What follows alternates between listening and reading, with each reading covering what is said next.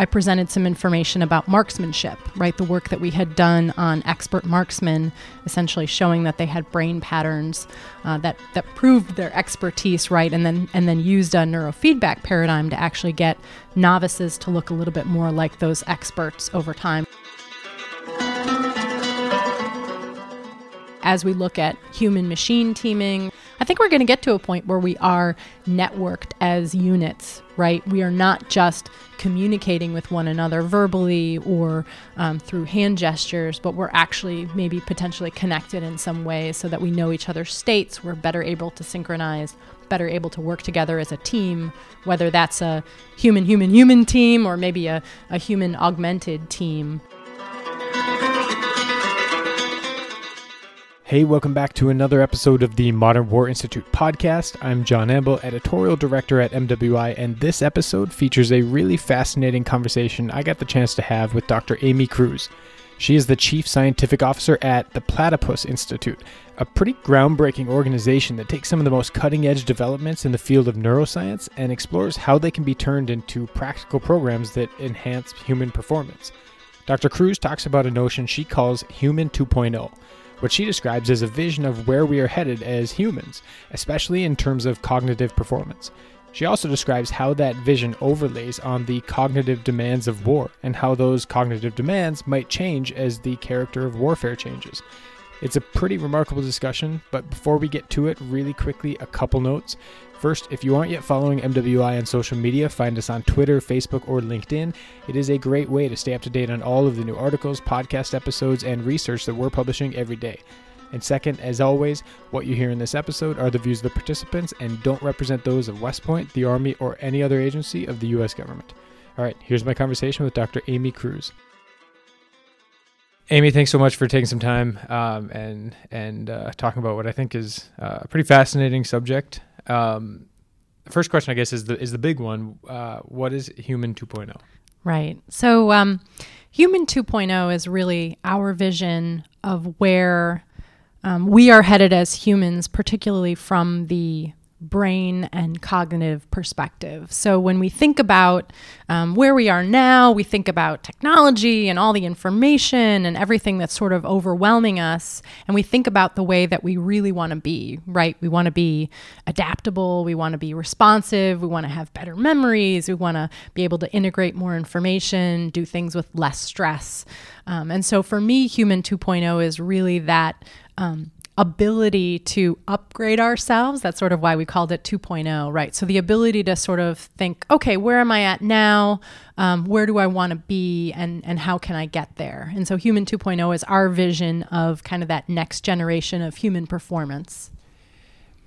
So you said, we want to be more attentive. We want to be, have, stronger memories. We want to have all these. We've always probably wanted those things. What is it about this time that makes Human 2.0 something that we're even talking about? Right. Yeah. So the beauty of where we're at right now is the availability of information and techniques in the neuroscience domain that allow us to actually sort of measure and figure out and assess kind of where we are on some of those continua, and then actually upgrade ourselves or actually, implement interventions that allow us to do that. And so what I'd say is that we're at this point where there's been this enormous amount of research. A lot of it is applied, right? It's not just things that are happening in a laboratory or, mice running on a wheel kind of things. It's real humans doing applied tasks, operational tasks, and actually,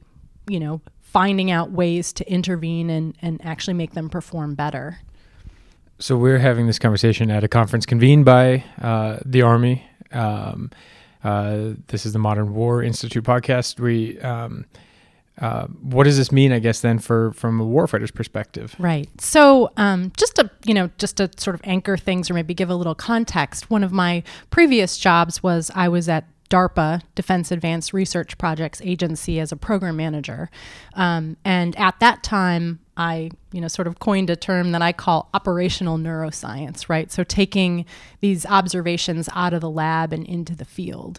And so I think when we were talking about modern warfare, when we're talking about what's going to be of interest to the military, it's really the idea that there are particular aspects of the brain and cognition that are very important in warfighting, and particularly in modern warfighting, right? You're looking at asking people to do tasks and integrate information and integrate across platforms that maybe, hasn't really happened before. And so now we're looking at ways of actually increasing people's ability to handle information, integrate information, decision-making under pressure, things that are really important, I think, in the operational domain. Can you talk about maybe pick one of those, and what does it look like to have an augmented or enhanced ability to not just make decisions, but make good decisions under pressure? Sure. So I think one great example is a scenario, that you might think of in a shoot, don't shoot kind of scenario, right? Where you're really having to integrate information very quickly. We know that the brain is involved in making those literally split-second, microsecond decisions about friend or foe or other information that needs to be integrated. And so you can literally train someone in terms of the visual processing that they need to go through to both track items very quickly and then identify what may or may not be a threat, and then make the right decision under pressure, right? So the way that you would build up to that is you would actually identify, the brain signatures that may be involved in that, look at the ways that you can actually train that processing, and then add the sort of pressure situation to see how things either enhance or degrade in that, and then, train within that space.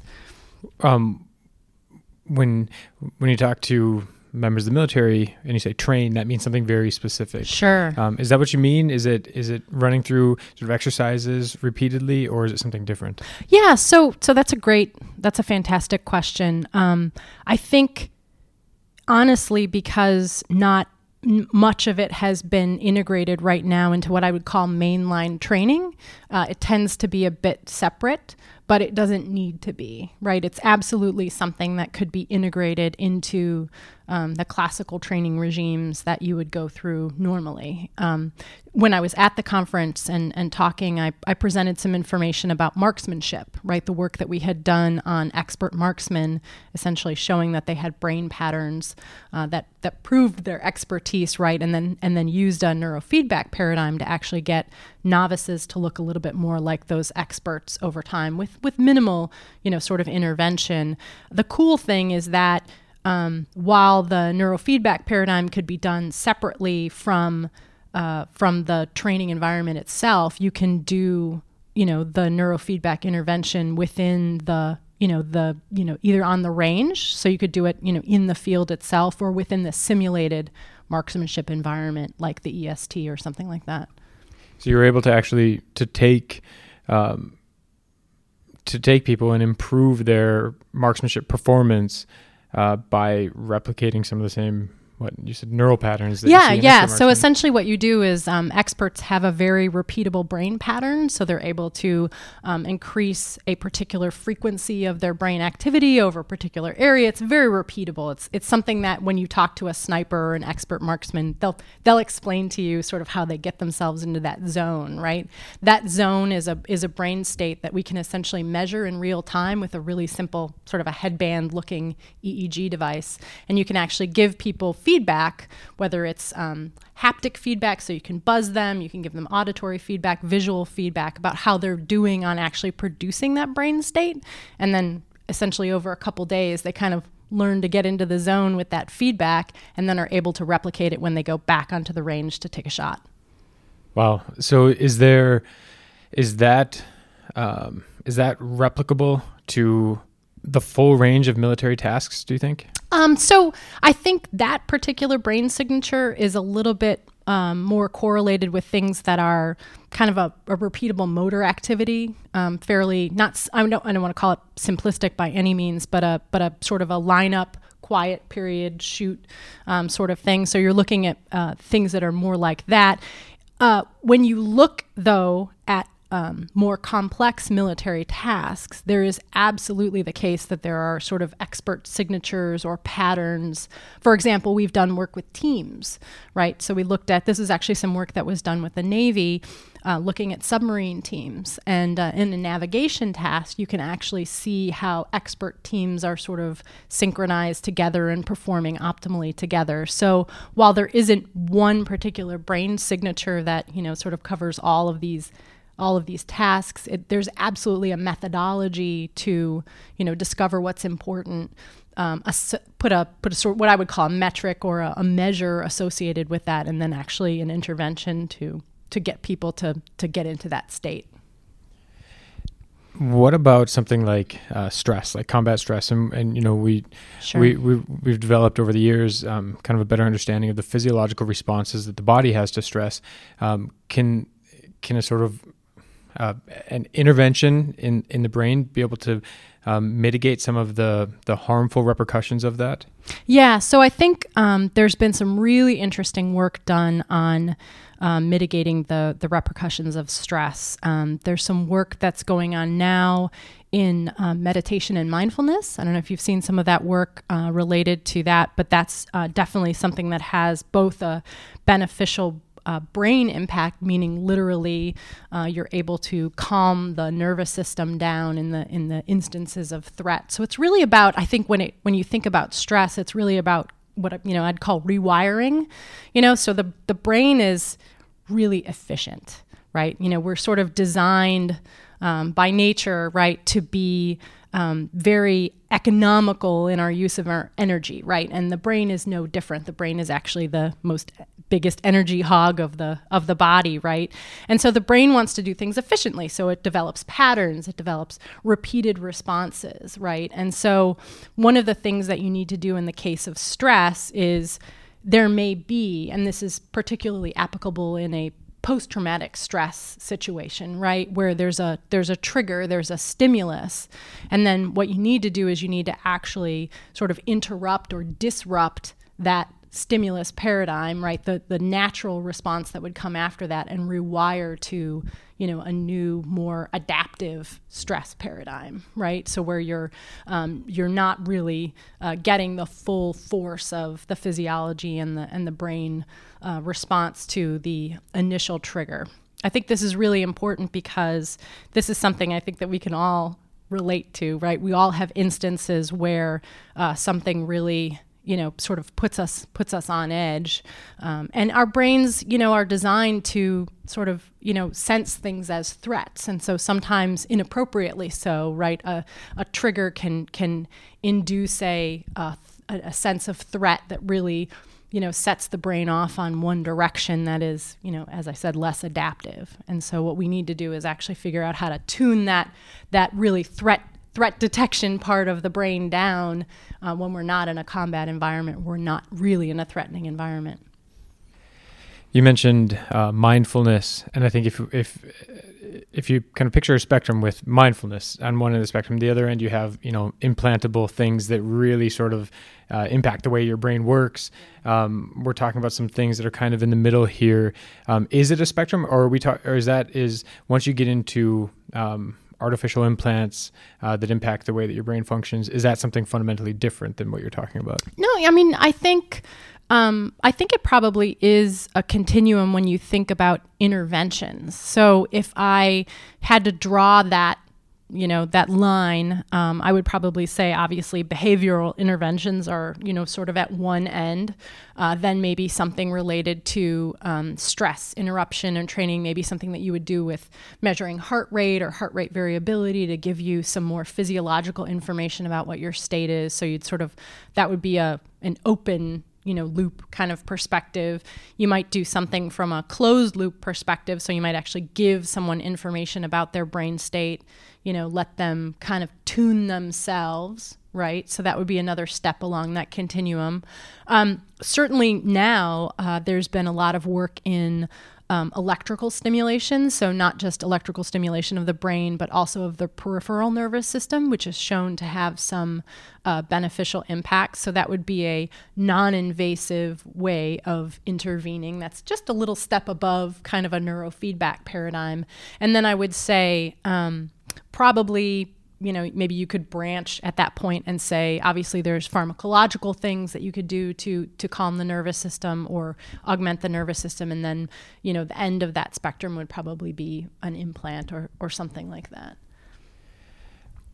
What, I'm trying to think of the best way to kind of, to ask this question. So if, human 2.0 sounds like, okay, it's a new phase, fundamentally different. Right. It's obviously more iterative and kind of incremental improvements. There's going to be, probably human 2.0.1 and right. all Sure. these sort Yeah. But if we think of it as kind of the ideal type, this human 2.0 is a thing that we're working toward. Right. What kind of time horizons are we talking about? Yeah. So I think for some of the things that we're looking at, the start is now, right? So in terms of neurofeedback, measuring things about ourselves, increasing our processing capacity, memory capacity, these are all things that are well within our reach. So I would say, from now until, maybe 3 years from now, right? And then I think you're going to start seeing the question of sensory augmentation. So as we look at a 2.0, right, we're kind of like, okay, how are we getting new information? How are we getting new senses? As we think about the way that folks are going to start using virtual reality and augmented reality, maybe augmented reality on the battlefield, maybe additional sensors, maybe you start to augment yourself from that perspective. Maybe you can taste something that is sort of in the environment. Maybe you have the ability to wear a haptic vest or something where you're getting a sixth sense of the surroundings from additional information that's coming into your body. And so that's something that I think is sort of on that 3 to 5 year horizon as we see the integration of new sensory information. And then I think we are going to be, as we look at human machine teaming, right? We've talked a lot about how we're going to be networked together. And if we even think about the way that that's influenced our lives in terms of networking, social media, everything else, I think we're going to get to a point where we are networked as units, right? We are not just communicating with one another verbally or through hand gestures, but we're actually maybe potentially connected in some way so that we know each other's states. We're better able to synchronize, better able to work together as a team, whether that's a human team or maybe a human augmented team. I think that's going to be a very exciting phase of where these technologies take us to. What are the ethical issues of this? And is it something that is a situation in which the people thinking about the possibilities and the people thinking about the ethics are fundamentally different communities? Or is this kind of a responsibility of the people who are thinking about possibilities to also engage with ethical debates? Oh, absolutely. Yeah. I think the ethical debate is a part and parcel of all of us who have been working in this space.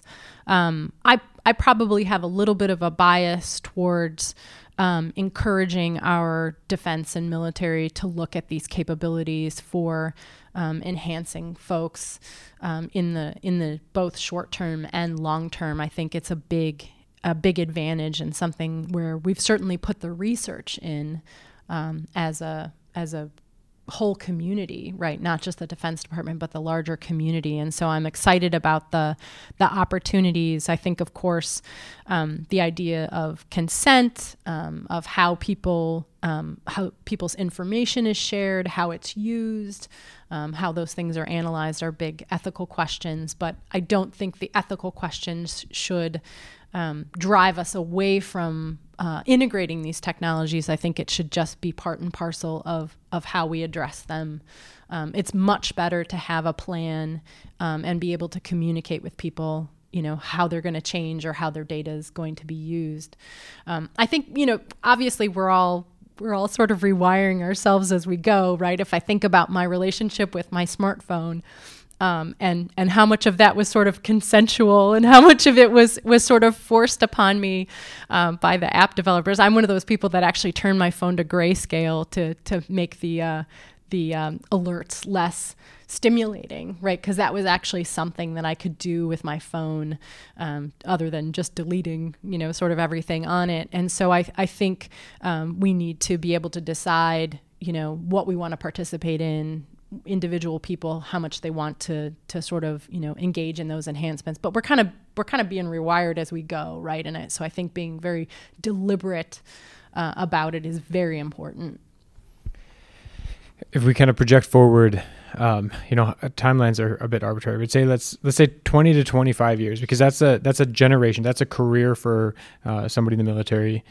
If we project forward to that point and then look backward to now, what would you say is going to be the most significant or impactful development in this sort of in this space that combines neuroscience and the military? Yeah. So I think there's probably going to be a couple things. I think we're radically going to change the way we train and learn.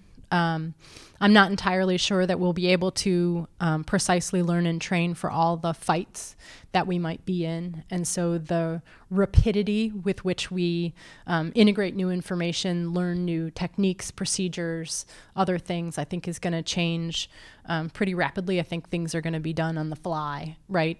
I think the idea of bringing people together, it may be the case that in the future, maybe you don't train together as a unit in person. Maybe you train together separately. Maybe you train through virtual networks or virtual reality, or you meet on a battlefield someplace else. So I think we're going to have to think about the disparate nature of sort of where people are, how they train, who the best people are to be brought together for a particular mission. I think you may see some developments in specialization and how people are trained. Is it going to be the case that everyone's going to be trained to a general level and then specify? Is it going to be hyper specialization, for specific capabilities? I think that's going to be a really interesting space. Well, Amy, thank you very much. This is a fascinating conversation, and I'm sure we could take it a lot further, but we will leave it there. So thank you. My pleasure. Thanks for having a chat.